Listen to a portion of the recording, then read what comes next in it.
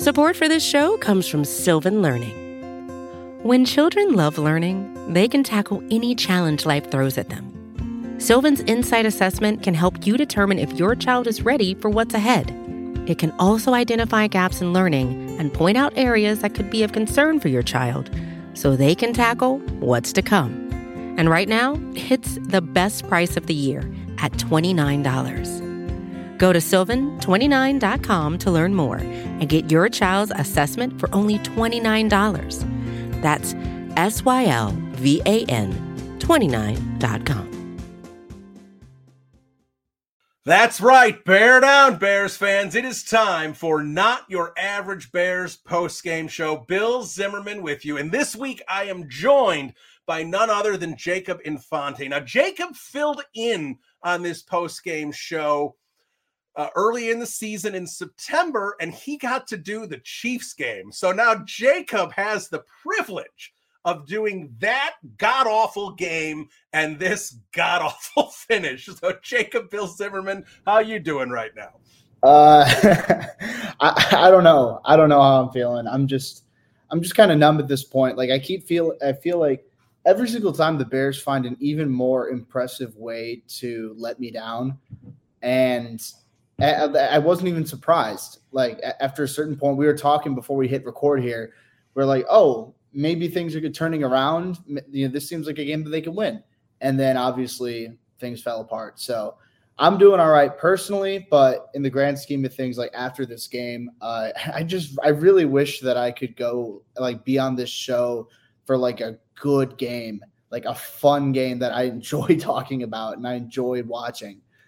Yeah, and I really thought you were going to have that. I mean, and I'm serious. When I said, you know, when it was 17-7, whatever it was in the fourth quarter, I was feeling confident the Packers lost. And I'm sitting here going, all right, the Bears now control their own death. I was counting my chickens before they're hatched. The Bears now control their own destiny with Green Bay. The NFC South is going to sort itself out. The Seahawks are going to lose to the Eagles Monday night. And we just have to worry about the Vikings and the Rams.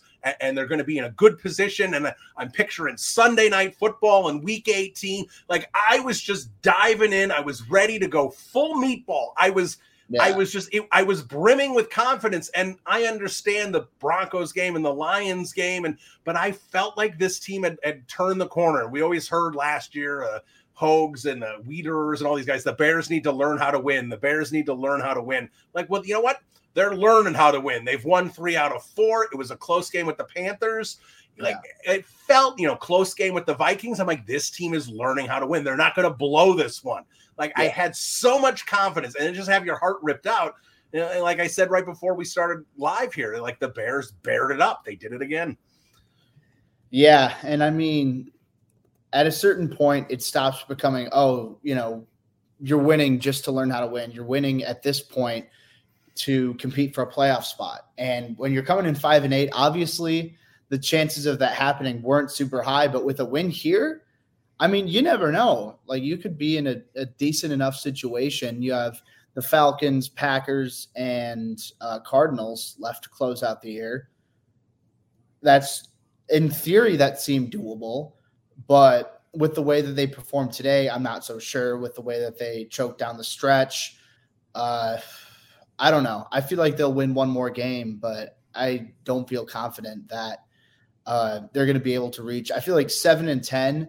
We kind of talked about at the beginning of the year as that's the midway point where it's like, all right, you could have a debate on your hands if you're going to keep Fields, if you're going to keep Eberflus, anything less than that, and it would be a disappointment. And that's what we're looking at right now. So yeah, just a tough loss. I mean, they had things going, especially defensively, so well for the first 3 quarters. And then I feel like a lot of it came down to coaching. They just played soft. They played scared. They're so focused on not trying to give up the big play that Joe Flacco, the dink and dunk king, was just able to, use his veteran savvy to, come off the couch just a month ago. And then now he's carving up Chicago's defense with ease. So, that's not the type of defense you can play against a quarterback like that. But that's what the Bears did, and it didn't work out for them. Yeah, it didn't. And we'll get in a big picture here and what this all means. But let's spend some time. Let's talk about this game. Yeah. The first quarter was one of the ugliest pieces of football I have seen in a really long time. And yeah, the weather is going to play a factor with that, absolutely. But I mean, both sides of the ball, Browns and the Bears, it was sloppy. I mean, I think when you factor in penalties, it was around 50 total yards for both teams in the first quarter and 2 total first downs. Like, it was just 3 and out after 3 and out after 3 and out. Ugly game. It started feeling a little better in the second quarter. But, like, again, you sit here and go, you sit there and question some of the things Luke Getsy does, because the game plan, it's been really good of late, right out of the gate. Those scripted first plays always were kind of humming. That was not the case today. It was not a good setup out of the gate. Fields kind of felt like he was battling and making some battle plays, but his overall performance was up and down and choppy. You have the Tanyan drop. I mean, and that Fields ball was perfect. I mean, you literally could not have placed the ball in Tanyan's hands better than that. It was just one of those first halves, Jacob, before we get to this wild second half, one of those first halves, it was just up and down. But, when you reached halftime, you felt pretty good about where at least the Bears had gotten. No, definitely. And I mean, I feel like I was able to, we're able to look at that and say, all right, well, the offense isn't performing all that well right now, but the defense is really holding its own. And at that point, with how the defense has performed, you start to think, okay, they're in this. They can make this a game. And obviously ending the quarter 0-0, like, that's – no football fan wants to see that. Like, that's boring ass football right there, which I thought it was. But at the same time, the defense was strong. I think throughout the day, the pass rush was good against a depleted Browns offensive line. So, maybe take that with a grain of salt, but they did what they were supposed to do. That's what they put pressure on the quarterback. They got to the quarterback. And especially when it's a guy like Joe Flacco, who can't necessarily move around in the pocket super well, who can't scramble and extend the play, then that's what you want to see. So they did that. And I feel like for the most part, especially early on, the defensive performance was fantastic.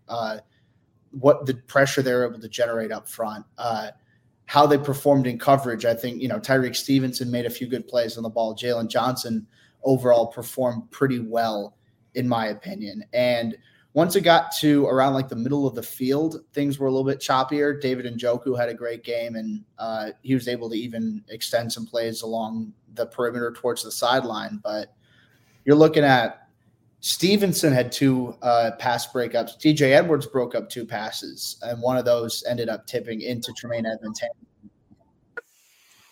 Yeah. And here's what I would say, because there's going to be a lot of negatives in this post-game show. So let me take a minute for a positive here, and that positive being Montez Sweat, because, and I tweeted this out. I had no idea Montez Sweat was this good. And I knew he was a very good football player. I knew I kind of looked at him as a guy who was great at setting the edge, really good against the run, and could provide a pass rush. But I thought Montez Sweat, a lot of his pass rush productivity was due to Chase Young and Deron Payne and Jonathan Allen and just having all these guys around him. And I was like, now he's going to start getting double teams. It's going to be a lot more difficult for him. Hopefully it'll help out the other guys up front. I did not expect this kind of impact from Montez Sweat. And I know that the Browns were way down on tackles and Joe Flacco can't move. I get all that, but this it goes beyond this game. His impact since he's been aboard, and you're talking about he's still leading the Commanders in sacks, he's leading the Bears in sacks. It's a remarkable how well he's playing. He is elevating the defense around him. DeMarcus Walker is suddenly an impact player. He was okay. He was pretty good the first half of the season, but now he's an impact player. And I'll tell you what, Jacob, the one guy I've been I got on a lot the first half of the season was Tremaine Edmonds. And I never said he was playing poorly. I just said he was never living up to his contract. But since Montez Sweat's arrival and the entire defensive front being elevated, because like Yannick Ngakoue wasn't out there today, you didn't notice. The defensive line was still so good. Yeah. The fact that defensive line is playing so well right now, it gives Tremaine Edmonds opportunities to make plays. He doesn't have to fight through as much traffic, and we're seeing it. And we saw, makes another, couple really good stops today, and of course the pick six. It's elevating the entire, like Montez Sweat has made the secondary better, he's made the linebackers better, he's made the defensive line better, and he's made Matt Eberflus, the defensive coordinator, better. His impact here is practically immeasurable to me. Yeah, no, it's been fantastic. And like you said, I don't think anybody really could have seen this level of impact coming right out of the gate. Obviously, Montez Sweat was, a very good player in Washington, and he's had a very good NFL career to this point. But since he's come to Chicago, I mean, it's been an entire unit transformation. Like you said, the defensive line, like guys like DeMarcus Walker, Justin Jones were able to make some plays, whether it's rushing the passer or defending the run. TJ Edwards has been able to make some plays. Tremaine Edmonds is now up to 4 interceptions this year. And let me check my notes on that. I'm pretty sure, 3 of those have come since the Bears traded for Montez Sweat. So he's been making plays like crazy ever since Montez Sweat has come in, and having that true definable top star edge rusher is something this Bears defense desperately needed. And being able to open up more one-on-one opportunities for other guys like Walker, like Jones, like Dexter, like Ngakoue before he got hurt. It's been super beneficial for the defensive line, and that pressure up front has allowed the secondary to make some better plays on the ball. So we've seen the turnovers have been super helpful for the Bears this season down the stretch. And, obviously getting 3 interceptions against Joe Flacco today, was a huge reason why they were even in this game to begin with. I mean, there's 1 pick six and 1 interception that got the Bears down at the 1 yard line. So if they didn't have that, that's only 3 points that Chicago's offense scored. So yeah, Sweat was fantastic, and his impact, not only with his own individual play, which was phenomenal today, but just the defensive unit as a whole has been really impressive. Yeah, absolutely. And then, let's get into the second half offense here. Not the very end, but kind of the second half offense, because, they get the Tremaine Edmonds pick 6. They go up 14-7. The Bears put together a pretty good drive, finishes with 3 points. They're up 17-7. And at that point, the way the defense is playing, you felt really good about how this game was going to finish. But then I'll be honest, you kind of start looking at what the Bears offense did after that point. They get they go up 17-7, the defense gets a 3 and out, but the Bears go right back with a 3 and out. Punt again, and again, it's 7 plays, 32 yards. The Bears turn it over on downs. 3 and out again, 6 and out. Like the opportunity for the offense to get some first downs, choose some clock, put the Browns, put their backs against the wall. There were multiple opportunities, and they just couldn't get it done. Now, this is a very good Browns defense. I was hoping the Bears offense was going to be able to do a little bit better because they're so banged up and they've really struggled the last few weeks. Was not the case here.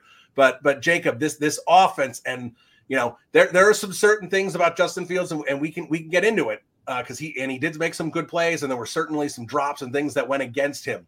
But Luke Getsy's performance today, and I said last week that I thought Luke Getsy, it wasn't perfect, but I thought Luke Getsy called his best game of the season last week against Detroit. I really did. I thought there were adjustments made, like it was intelligent play, and this was just uninspired gobbledygook for all I'm concerned.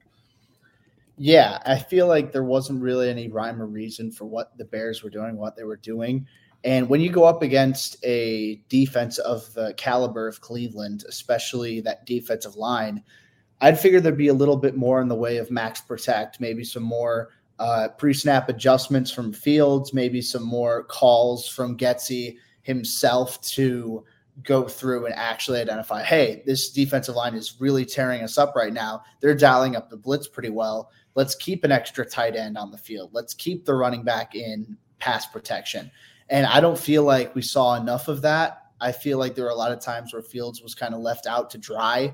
And I feel bad for the guy. I really do, because there's some disappointing aspects of the Bears offense that I feel like were genuinely out of his control. That's not to say he played well today, because I don't think that's the case, but I think Getsy really didn't help him out all that much, just because you're really not playing to the strengths of your offense and mitigating the weaknesses.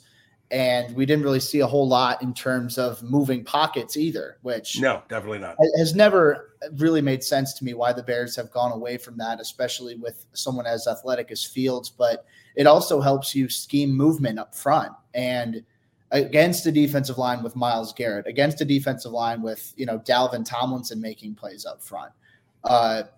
You could use that. So Darius Smith, even another defensive lineman the Browns have. That's a talented unit. And the Bears didn't really change their game plan to adjust for that, which I think that's an indictment on Getsy. In my opinion, his fate's been sealed for a long time. It's just a matter of, all right, it's a formality. He's going to finish out the season because that's what the Bears do, apparently. But yeah, this definitely didn't do anything to help out his cause. This didn't do anything to help Eberflus's cause, for that matter, for that being his offensive guy on the staff. Yeah. And the issue with what Getsy did is the play calling was so poor. It was disjointed. And like you said, he was not, it goes simple. And I mean, Patrick Manley and I talked about this when he was on my podcast like 6 weeks ago. I mean, the coordinators' jobs are to put players in positions to succeed, like the basic core level. And that just doesn't happen. And even when you get, and I tweeted it out, you felt like there was something there for Justin Fields to be had when the Browns tied it up at 17 and Fields is going to get the ball back. He's got enough time to do something. You're like, okay, drive the ball down, get 3 points, win the game, and put your stamp on you being the quarterback of the Chicago Bears. You felt like he had this opportunity. And I had some people respond, well, he did it against the Vikings. I don't care. Like, you got to keep doing it. Like, when you have these opportunities, we're not asking him to get 7 and he got down to the 12-yard line and fell short.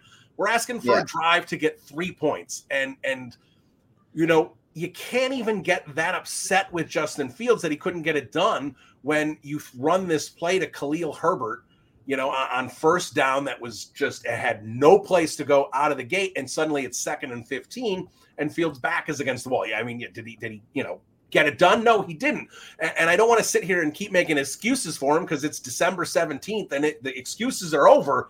This is the reality of Justin Fields' situation, whether it's fair or not.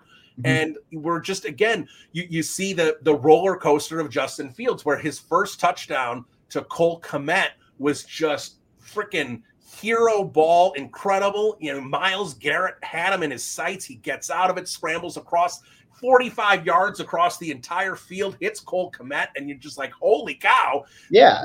Adam Johns is tweeting out, this is why you got to keep Justin Fields.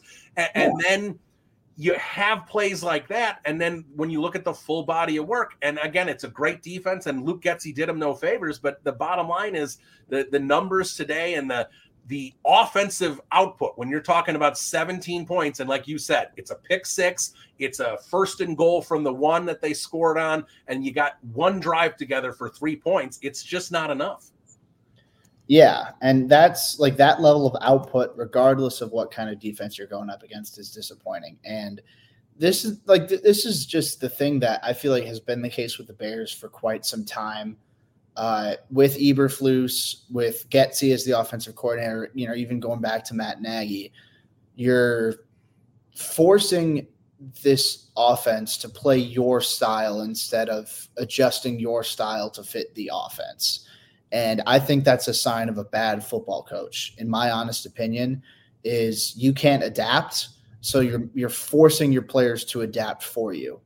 I feel like, sure, to some extent, you need to hold the players accountable for their own individual efforts, but it's still just baffling to me the way that Getsy has utilized this team, the way that the Bears continually find a way to force the square peg into the round hole. So, this is just another disappointing game on the offensive side of the ball.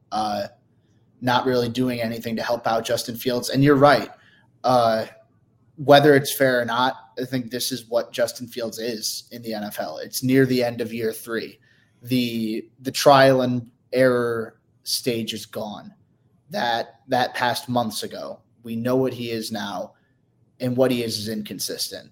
And whether or not you want to keep him at quarterback and move on from Caleb Williams and move on to Drake May, that's up for you to decide. But just know that if you do that, the flashes with Fields are going to be really good. Like the play you mentioned where he got out from Myles Garrett's grasp and threw the touchdown pass to Cole Kmet. That was a special play. That's a play that very few quarterbacks in the league can make, but Fields is one of those quarterbacks who can make that play. But you're also looking at someone who, fumbled the ball twice. You're also looking at someone who completed less than 50% of his passing attempts. And if you stick with Fields, just know that roller coaster is what you expect. So is that something the Bears are going to do? I don't think so. I don't think so either at this point. Yeah. Whether that's something I would do or not is irrelevant, but because I don't think the Bears are going to pass up on the chance to start over at QB. And I feel for Fields. I really do. He got dealt so many bad hands, but it is what it is. It is what it is at this point. And I feel like you can blame Getsy to an extent. You can blame Eberflus. You can even blame Poles last year for trotting out Equinemius St. Brown as Fields' wide receiver too and expecting him to do well. But at the end of the day, there has to be some level of individual accountability. And I feel like Fields needs to be held accountable to that extent. And I think that's, something that's going to be in the mind of Ryan Poles as this season comes to a close and the offseason kicks up. Yep. And look, and here's where the evaluation is on Matt Eberflus. And let's talk about the defensive side of the ball here, Jacob, because this is approximating that, because I'm just doing the math in my head here really quick. But the Bears defense gave up 180 yards through 3 quarters. Yeah. They gave up 195 yards in the 4th quarter. Most of that on Joe Flacco passing yards, some of it on the ground as well. 195 yards in the 4th quarter, 3 scoring drives, 13 points, and they lost the game. They gagged the game away. And this is the problem with Matt Eberflus when you're talking about, he's turned the corner with the defense. He's turned the corner with the defense. Now, to be fair, he turned the corner with this defense. This defense is playing much better, and they played really well again through 3 quarters today. Yeah. But we're talking about now a head coach that blew this game today to Cleveland, blew the Detroit game, a historic loss where he gave up a 12-point lead with 4 minutes to go. Yeah. No one had ever blown a game like that where you got the +3 in turnovers and 40 minutes of possession. And the Broncos game, which was literally the biggest blown lead in the history, the 104-year history of the Chicago Bears franchise. This is what is on Matt Eberflus. And you keep hearing a lot of the pro Eberflus crowd, but you can't count 2022. They were purposely bad. Okay, fine. Let's throw out 2022.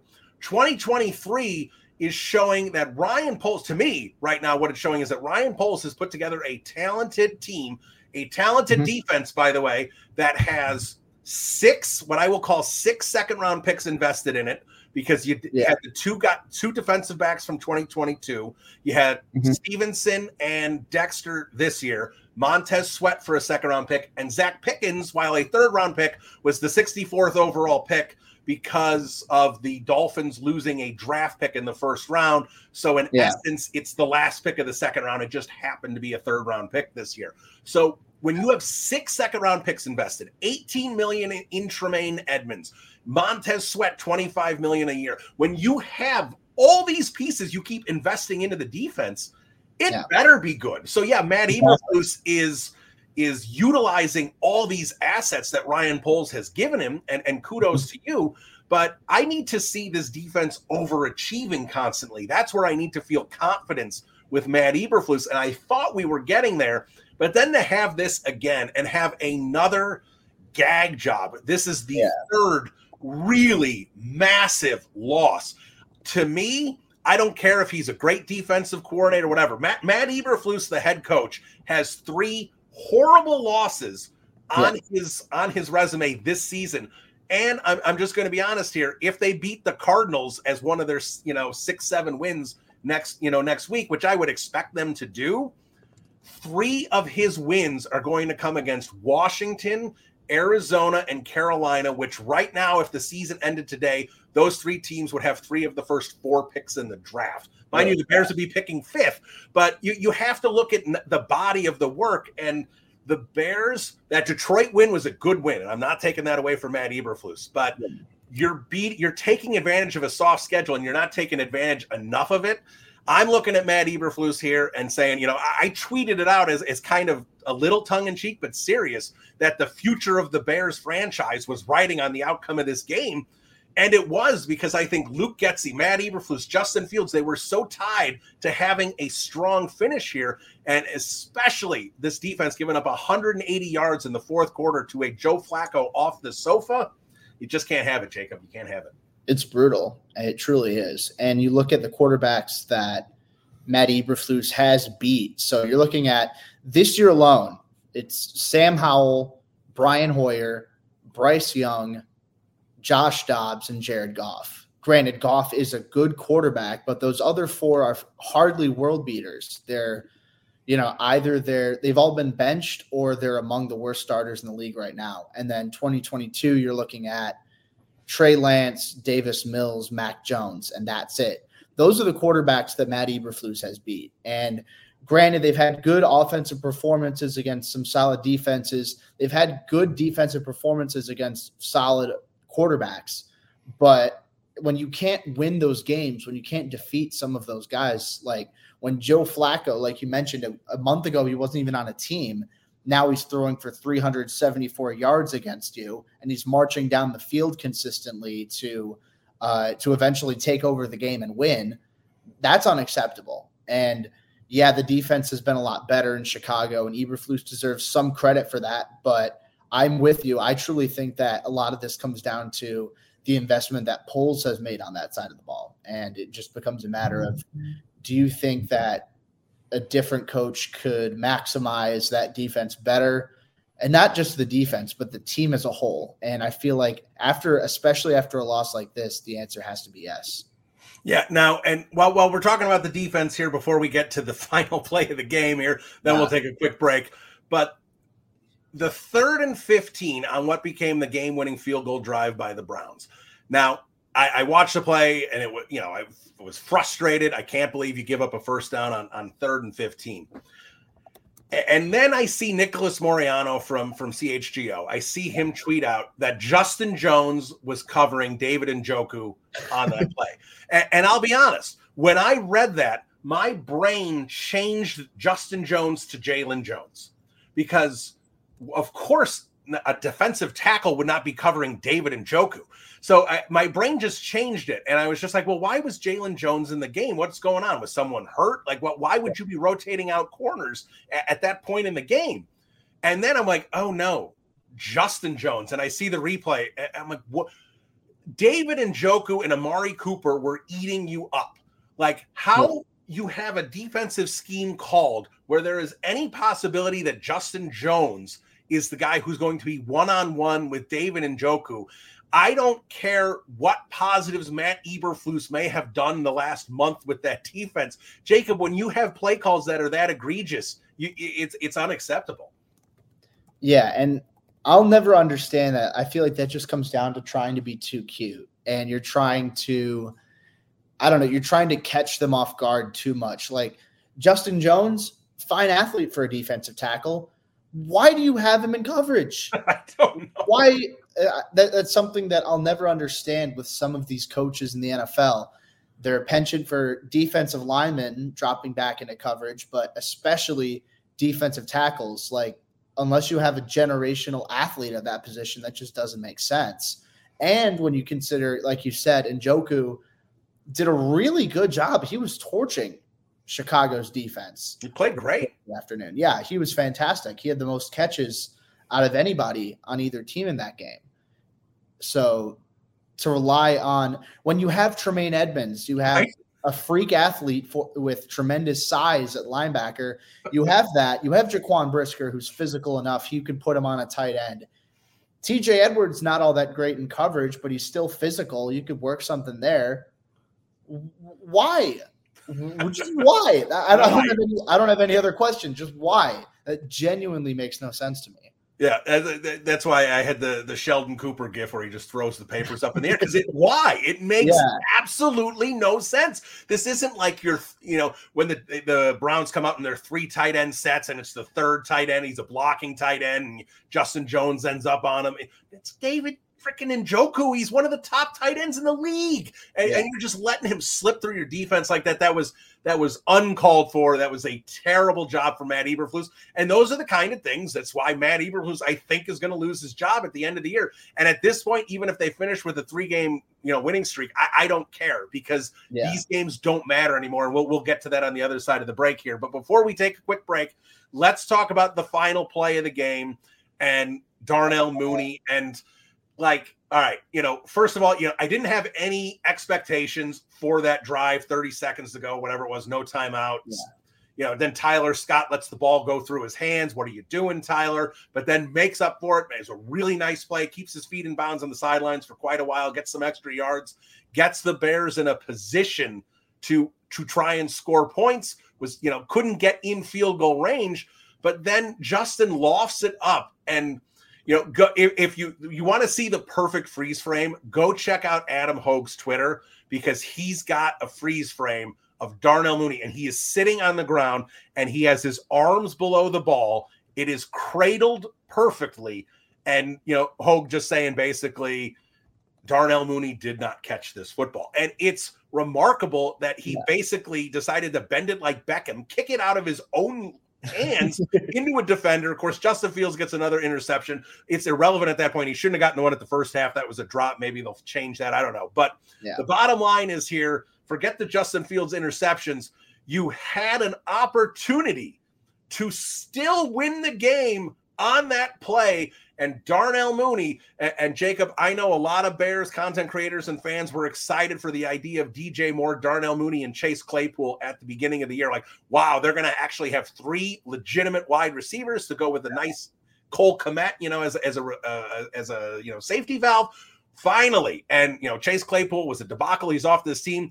Darnell Mooney was not getting targets, and then Fields really tries to work on the ball last couple of weeks, and he can't catch the football. And that was egregious, and that cost them the game. And that drop, seriously, that drop may cost Justin Fields his career in Chicago. It very well might, honestly. And that's one of those things where, without context, without having seen the play, you think, oh, it was a tipped Hail Mary pass. It's tough to catch. But it was literally right in his hands. Nobody was around him. He had it. He literally dropped to the ground. He sat down with the ball in his hands and then just kicked it out. He kicked it out of his own hands. And that was the Browns had a fantastic defensive performance, but that was the best defensive performance against the Bears offense that was played all game, was Mooney letting the own ball out of his hands and ultimately dropping that pass. So can you blame the entire loss on Mooney? No, because a lot of things went wrong on the offensive side of the ball. And then on defense, they kind of just let their foot off the gas a little bit. But you should have had that. And like you said, heading into the year, it's like, oh, the Bears have this 3-headed monster on offense. DJ Moore is a very good receiver. Darnell Mooney's hit 1,000 yards before. Chase Claypool has got a full year in the system. He's got a full opportunity to maybe bounce back to his rookie play, but that didn't happen. Mooney hasn't looked like even half of the player he was in 2021. Luckily, DJ Moore's come to play, and he's been fantastic this season, but even still, there's just a lot going wrong for that Bears offense, and I think just looking at what the Bears need to do in the offseason, I feel like finding a wide receiver too has to be arguably their top priority, because if you're going with QB, you probably know what you're going to do. You're taking one with the number 1 pick, but what do you do with that other first-round pick? What do you do with all that money that you have in free agency? What do you do with a 3rd-round pick even? You need to figure out how you're going to address the wide receiver position and make it better for whoever's throwing the ball. Yeah, and like you said, you can't blame Darnell Mooney for the entire loss, but you sit there and go, Mooney's play was poor. The Bears' offense was, I just checked because I knew it was bad. 4 for 20 on third and fourth downs. 4 for 20 converting third and fourth downs the entire game. Yeah. That's again on Luke Getsy for putting them in a lot of third and longs and not third and manageables. It's on Justin Fields, though, also for not converting them. You blame Luke Getsy for not running the ball effectively, not chewing the clock effectively, doing a lot of disjointed, not doing the right things with Justin Fields. You blame Robert Tonyan for the drop. You blame Darnell Mooney for the drop. You blame the defense for really letting up in the fourth quarter. You blame Matt Eberflus for some of these defensive play calls. There's a lot. When you blow a game like this, it is very rarely on one person, and it was not. This was a collective loss from the entire team, the entire organization, where if you're Kevin Warren and you're Ryan Poles and you're looking at this, you sit there and go, this is unacceptable. It comes down to, yes, it comes down to execution, but the execution needs to come, making sure that the coaches are driving that home, that this is the fourth quarter. Your season is on the line. The playoffs are on the line. There's so much on the line here. And to have that kind of fourth quarter performance, that kind of meltdown. I'm trying not to yell at Jacob because it's not his fault. I tried my best. I cheered them on. I cheered real hard.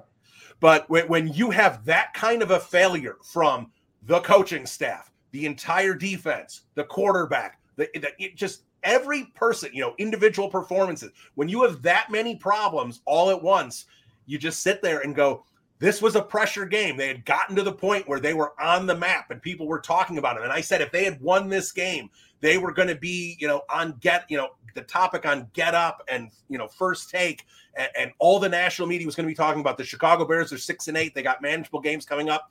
Nobody in the NFC is going to want the Chicago Bears in the playoffs.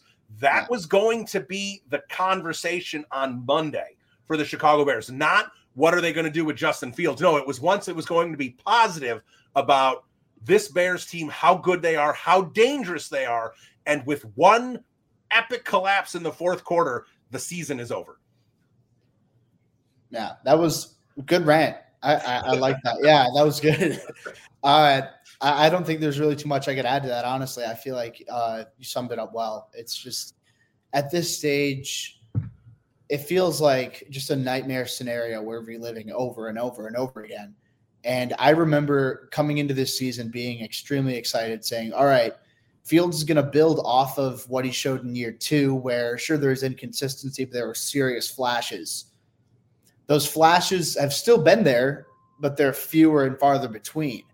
And the coaching staff still is poor. The offensive play calling is pitiful.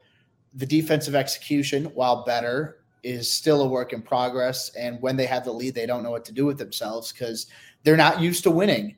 And you could say, oh, well, it's because the Bears down the stretch last year, they didn't learn how to win. And to that, I say I'd rather have the number 1 pick and then have traded back with all that. I'd rather have DJ Moore, absolutely, Darnell Wright, Tyreek Stevenson, the number 1 pick in this year's draft potentially, and a second rounder in 2025. I'd rather have that than the very vague concept of learning how to win. But it's still worth mentioning that they don't know what to do with themselves when they have the lead. They play scared. They back themselves into a corner. They just fall apart. And I'm used to it at this point, and I feel like there's really very little that can be done to save Eberflus at this point. Getsy's as good as gone, no matter who's head coach. And I really do think that this was the end for Justin Fields. And you could still turn things around, maybe. Like if he's fantastic these next 3 games, then sure, you go 8-9, Justin Fields throws for like 300 yards, then, by all means. But he hasn't done that. He hasn't done that in his NFL career to this point. And, why is there reason to think that that's going to change now? Yeah.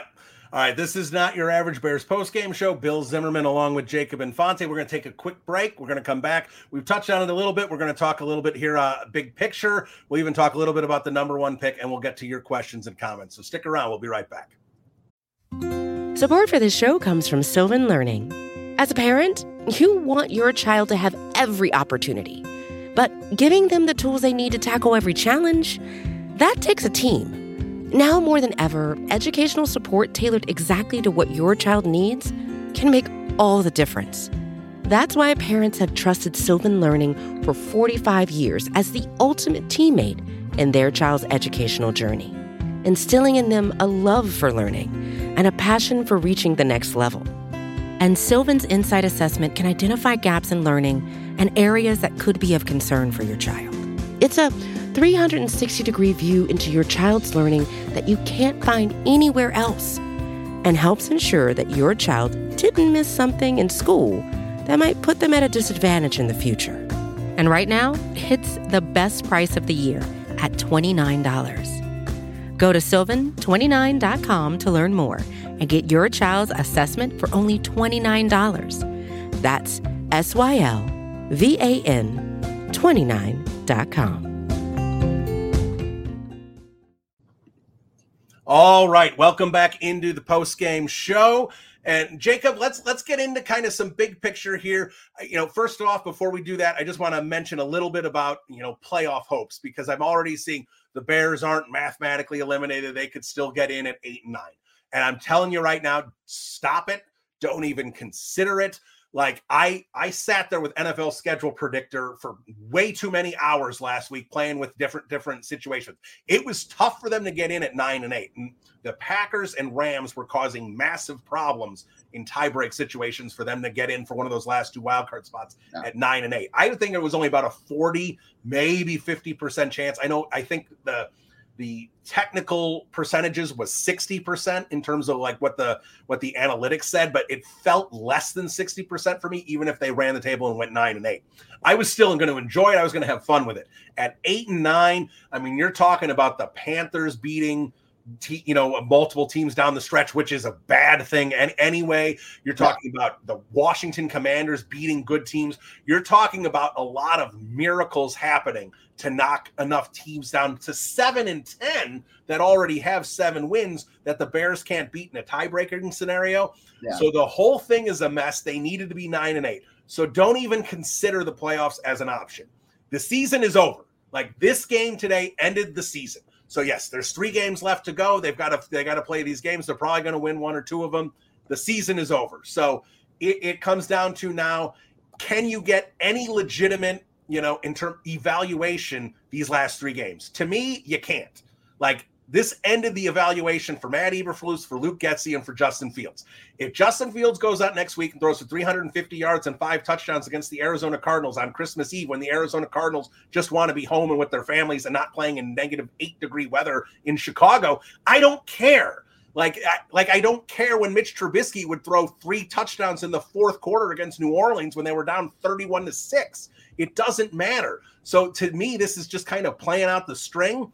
And I'm disappointed and I'm frustrated that this is how things I think are going to end with Justin Fields. But, we'll start here with the offense. To me, this was the nail in the coffin for Luke Getsy. It should be the nail in the coffin for Matt Eberflus because, again, when, and I brought this up to Adam Johns on my podcast last week, and it was my brother's point. And my brother brought up the Cubs and brought up the 2013 Cubs that, they had a bad year. That it was the middle of the Theo Epstein rebuild. I think they'd won 65 games. They bring in Rick Renneria in 2014. He gets a big improvement. The last 60 games of the year, they play with a winning record. They win 8-9 games more than they did the year before.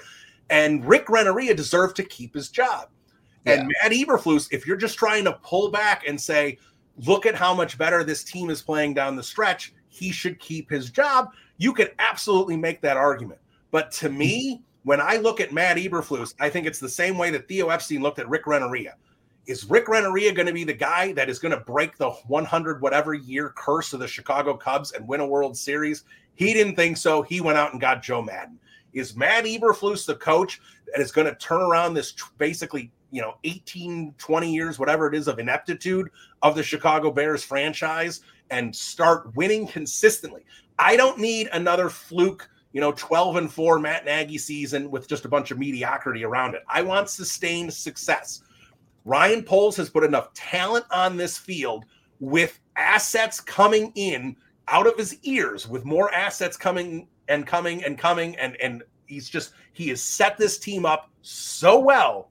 Yeah. Is Matt Eberflus the guy that I think can be atop this team, coach this team, succinctly and effectively every Sunday, win football games, and do it consistently year in and year out, I don't see it. I don't either. And I think that's a really good point that you bring up about the Cubs analogy, because it was exactly that. Rick Renteria, things turned around really well for the Cubs, but at the end of the day, it's a matter of, can you win the World Series? Can you win the Super Bowl? In the Bears case with Matt Eberflus, I don't think you can. And in my honest opinion, if you're not playing for the Super Bowl, then what are you playing for? And at this stage, with how much talent the Bears have brought in on both sides of the ball, you need to start pushing towards the future, and you need to start pushing towards, all right, we need 2024 to be that big year that we take the leap. So if you take a rookie quarterback, then that kind of, messes things around a little bit, but you can still make the playoffs with a rookie quarterback. I mean, you're seeing Justin Herbert thrived early on in his Chargers tenure. CJ Stroud, the Texans are in the wild card hunt right now. So you can win with a rookie quarterback. It's just really a matter of 2024. Can you make that push? 2025, can you be Super Bowl contenders? And it's a year later than what we expected this whole situation to be. I'm sure a lot of Bears fans, including myself, thought, all right, this team's going to seriously push for the playoffs this year, and then next year they're going to be a legitimate contender.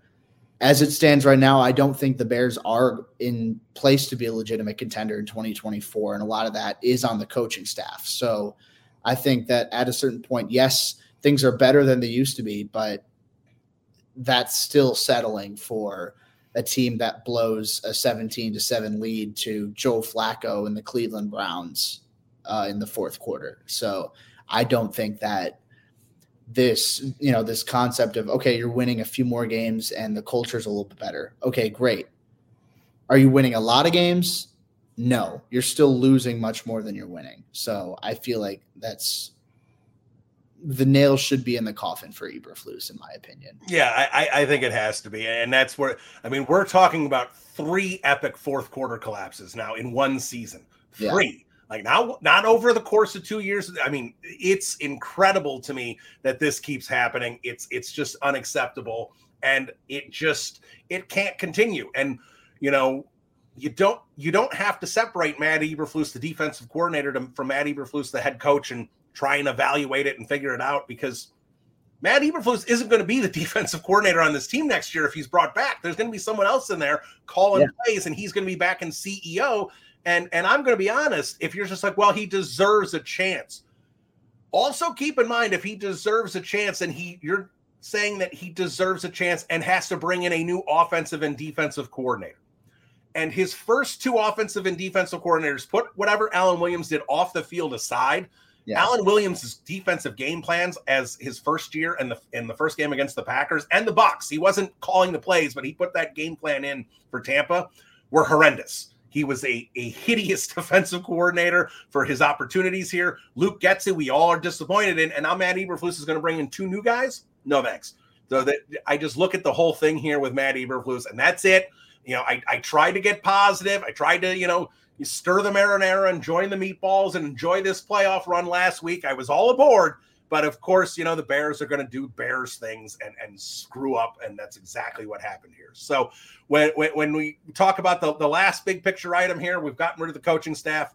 It's Justin Fields, and it is unfair. And you said, Jacob, earlier, it's unfair, the situations he's been in. And like I said, I've said it multiple times. It's like he was dealt an 8-high poker hand, like the worst you could possibly be. He is just in absolutely had no opportunities here.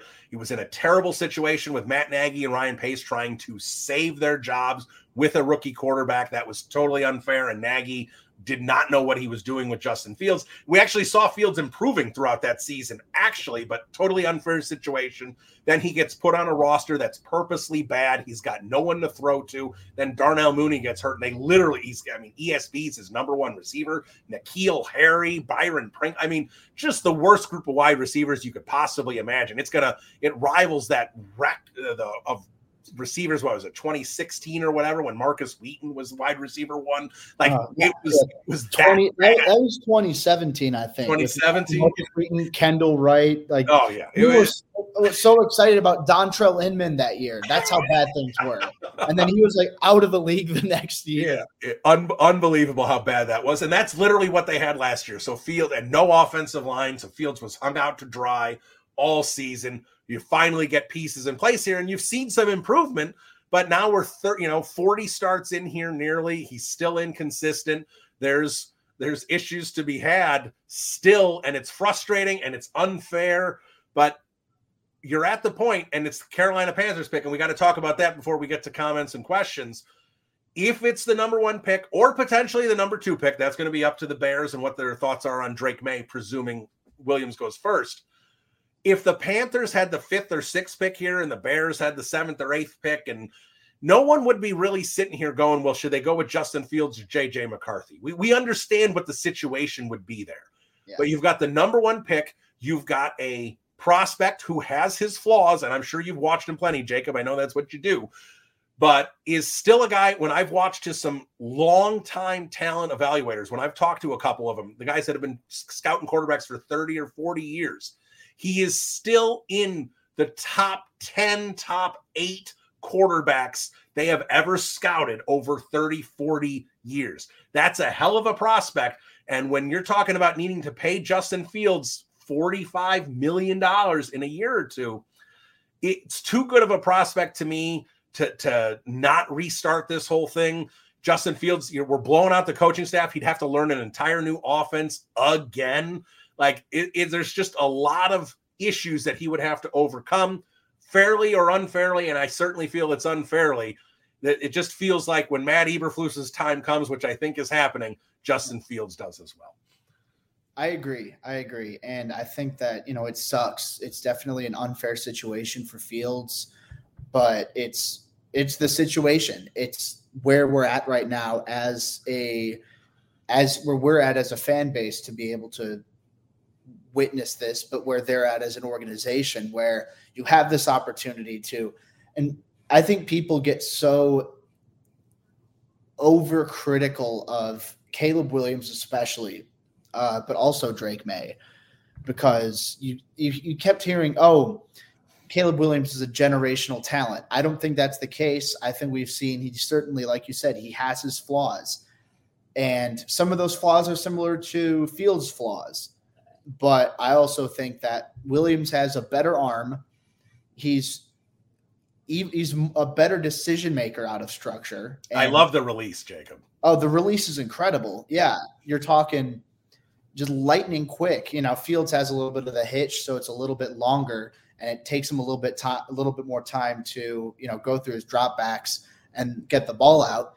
I doubt that's ever going to be a problem with Williams. And sure, Fields is bigger. Fields is more athletic.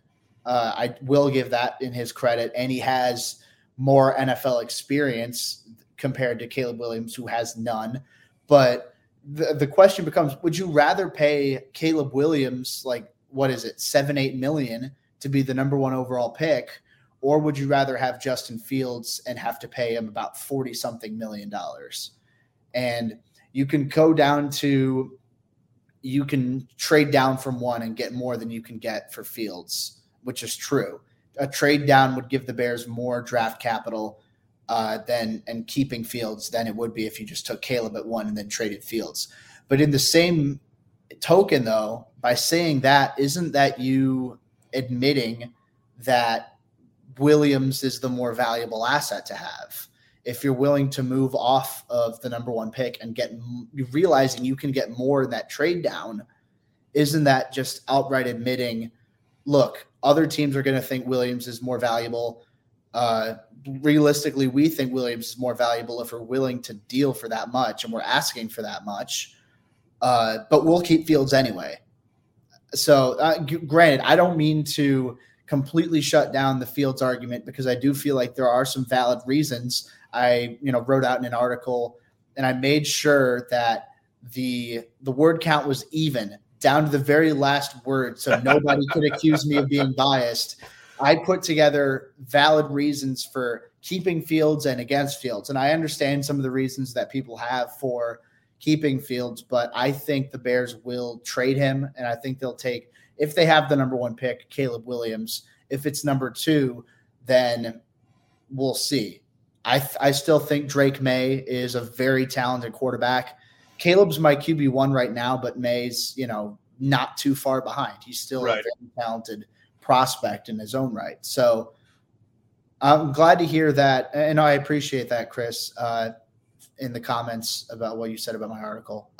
Check that out if you haven't already. I spent way too much time on that. Probably for my sanity, it's going to be a couple months until I write out a 3,000 word article like that ever again, but we'll see.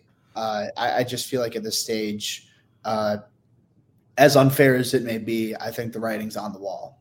Yeah, I think it is. And, start Kyle Orton, who, if you follow him on Twitter, was and he was on this podcast, on the Postgame show a couple of months ago. I think it was a Chargers game that he did. And he said something to me when we were DMing a little bit. He said the Justin Fields is the you've moved on to college and he's your high school girlfriend and you've decided to make the long distance thing work. And you're just a couple weeks into college and you already know it's not going to work, but you don't want to let go, right? You're just like, no, we got to make sure we make this work. And I like that analogy. I feel like that there's a lot of Bears fans that love Justin Fields. And I did a poll question and over 4,000 responses, and it was 70% said no, Justin Fields needs to be the quarterback next year. And I get it, he's electric, he does things that no other including Lamar, like no other quarterback in the league can do the things that Justin Fields can do. But there's just enough of the writing on the wall, like you said, where it's just going to be too much to overcome.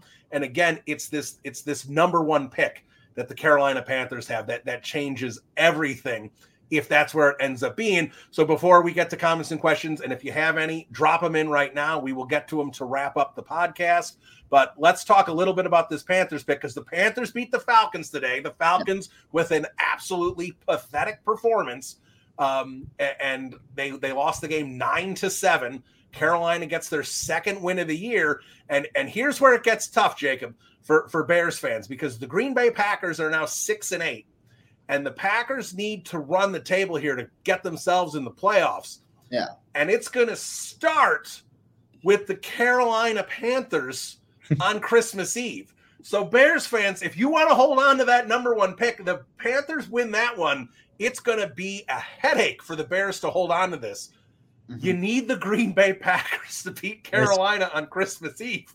It's going to be tough to do. Then you got Jacksonville on New Year's Eve for Carolina in Jacksonville. They're going to be pushing for the playoffs. That's one that's almost certainly a loss. And I'll be honest, they finish on January 7th with a home game against the Bucs, which was one of those I was concerned about because I felt like the Bucs weren't going to have anything to play for. But the Bucs pushing to 7-7 and the NFC South being what it is, Tampa should have something to play for here. But the Patriots and the Panthers are in a virtual tie. There's 1 percentage point apart. When you get to the thousands in the decimal points, there's 1 percentage point apart right now in strength of schedule. That can go either way down the stretch. You need the Panthers to lose out here to be safe.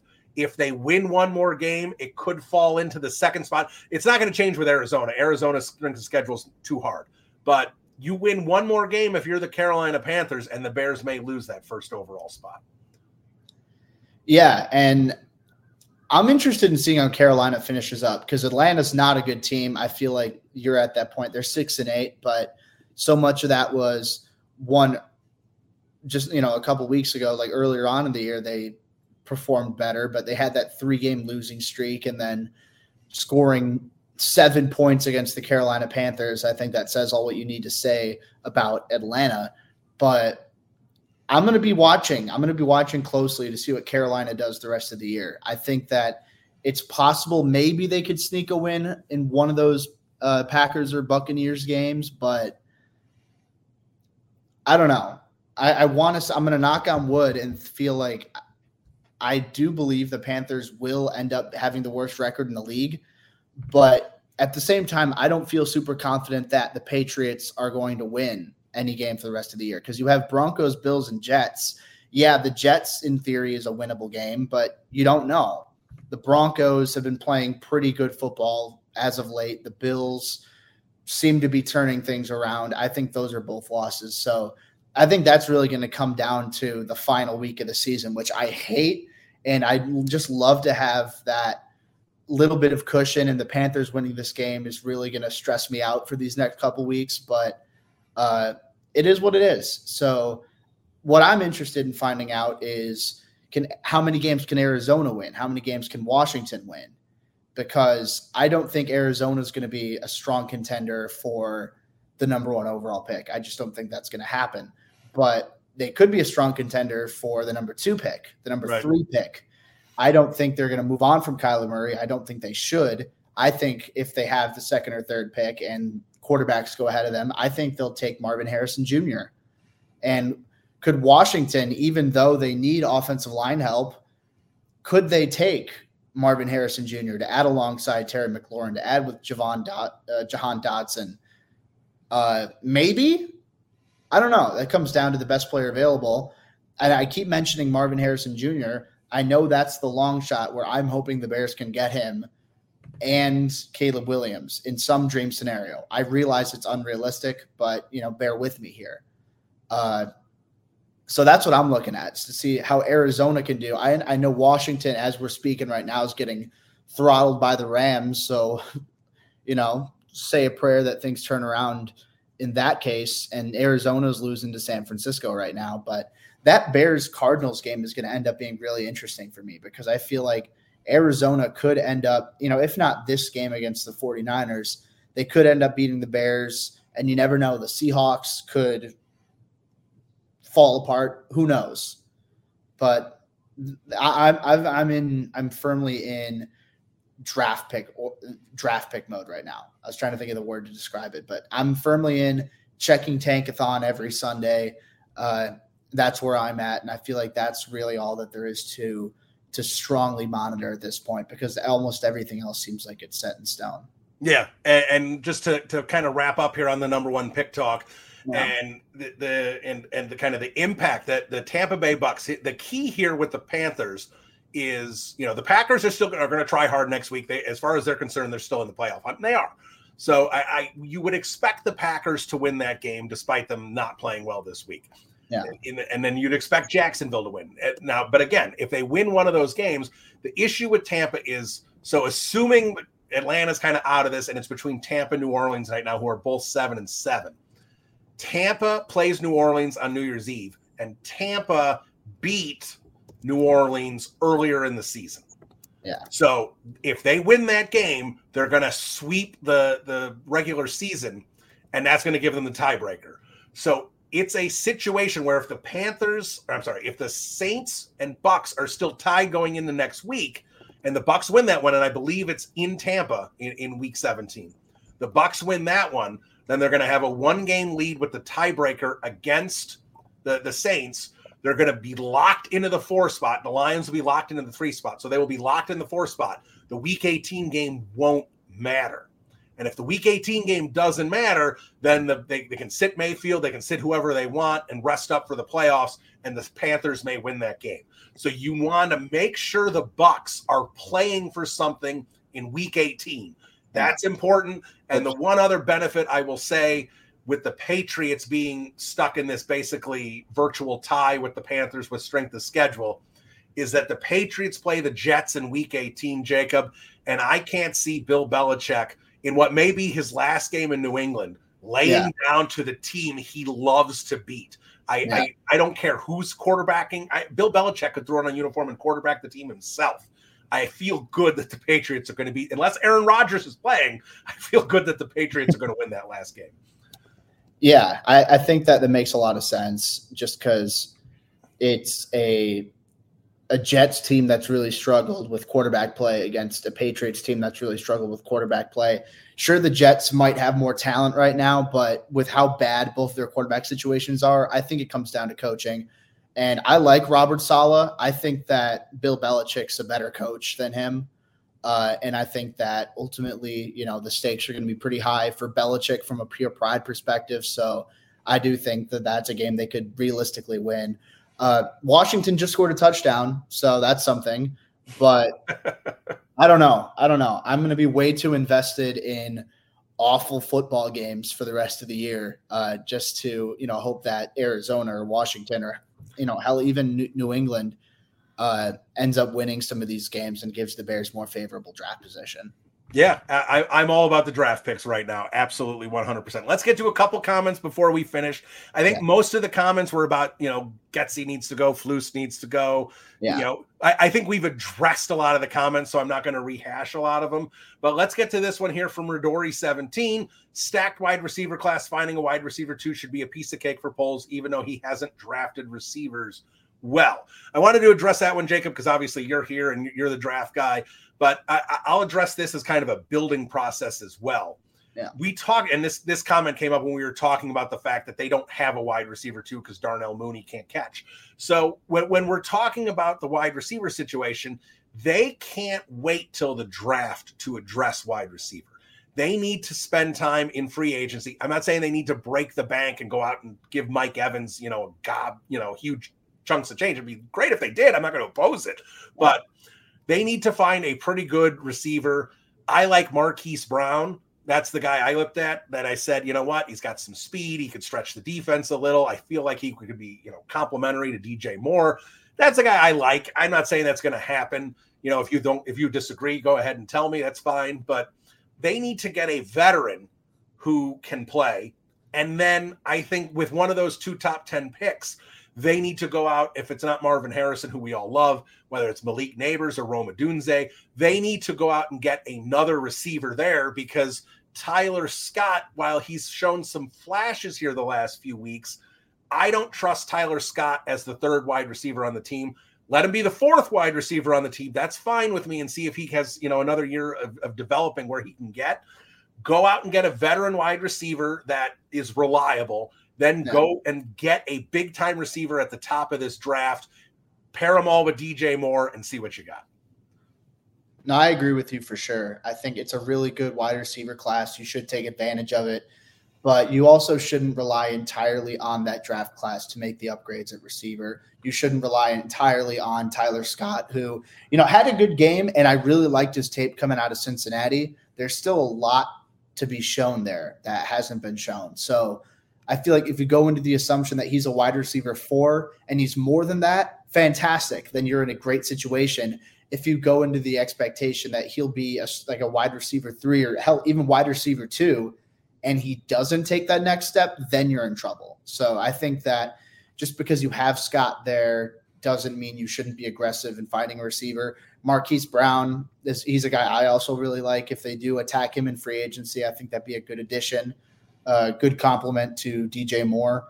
And then, Neighbors, Coleman, Odunze, Keon Coleman being him. And then Xavier Worthy, even out of Texas, if you trade down far enough.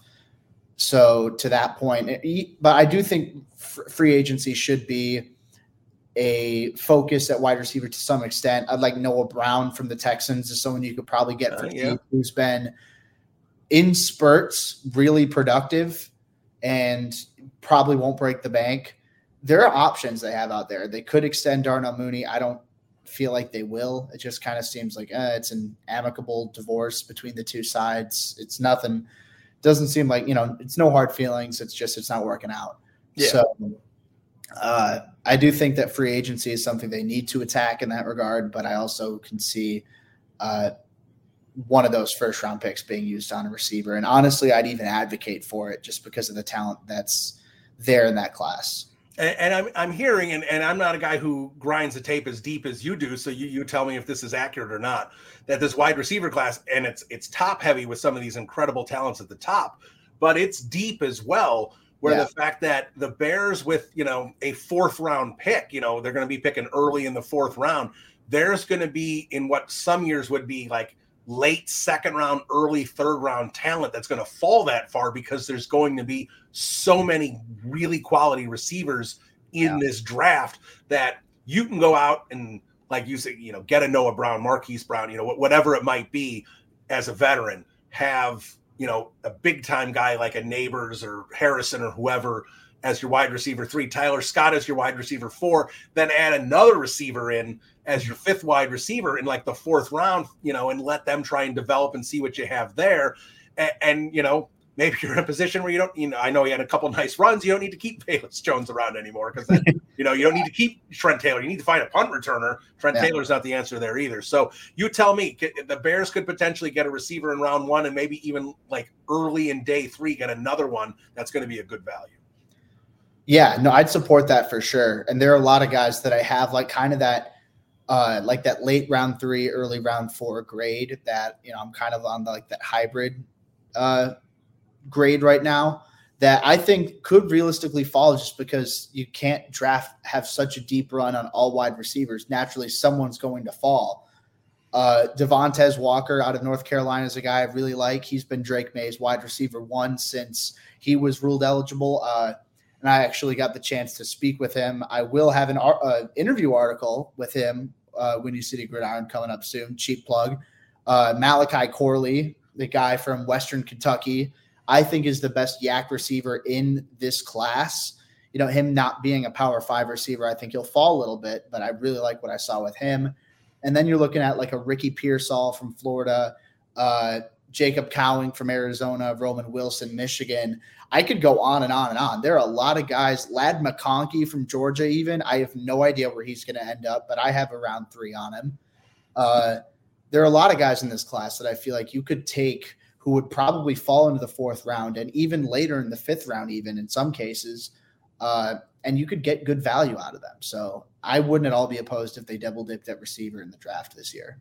Yeah, I would not be either. I think that's really got to be a focal point of this entire offseason, especially if you're doing Caleb Williams and you want to give him as much talent around him. So 2 comments here, not one I'm going to spend a lot of time on, but NFL fans love trolling other fan bases. So I'm just going to bring up Doesn't Matter here, who says, Browns fan here, great game, guys. We knew it was going to be a defensive struggle. Good luck with the rest of the season and hope you nail the draft. Just want to bring up a nice comment from an opposing fan base because, again, we don't see those too often. And I'm going to wrap it up with Chris Armstrong, who says, you learn how to win by winning. It's not rocket science. That's on the staff. And I just kind of felt like that was a good one to finish on because we've talked about, Dan Weeder and Adam Hogue and some of the guys in the Chicago media saying the Bears don't need to tank games. They need to try and learn how to win. And that's been a focal point since last season for some of these guys. And I get that to an extent, but Jacob, you and I said that draft pick last year was far more valuable than beating a couple mediocre teams in November or December. But again, they had an opportunity to learn how to win games this year. And in theory, they should have. If you look at these last 3 out of these last 4, they beat a Carolina Panthers team.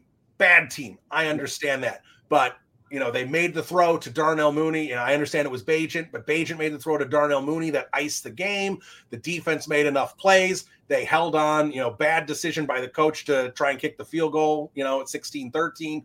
But they held on. They won that game. That's you learned how to win a game kind of thing.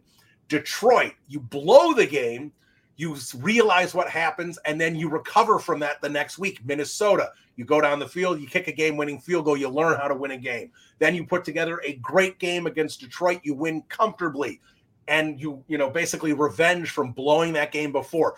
The learning how to win in theory should be in place at this point. I understand it's only 3 wins, but it should be enough to start building on and moving forward. And when you have a 4th quarter performance like this, that we said is a failure across the boards. It's a failure by Justin Fields. I'm not saying he's first on the list, but it's a failure by Justin Fields. It's a failure by Luke Getsy. It's a fail by Darnell Mooney, by Tanyan, by the defense, by Eberflus. It is a full-on organizational loss, from coaching to players, everything in an embarrassing 4th quarter that cost you an opportunity to push for the playoffs the rest of the season and in essence ended your season today in Cleveland.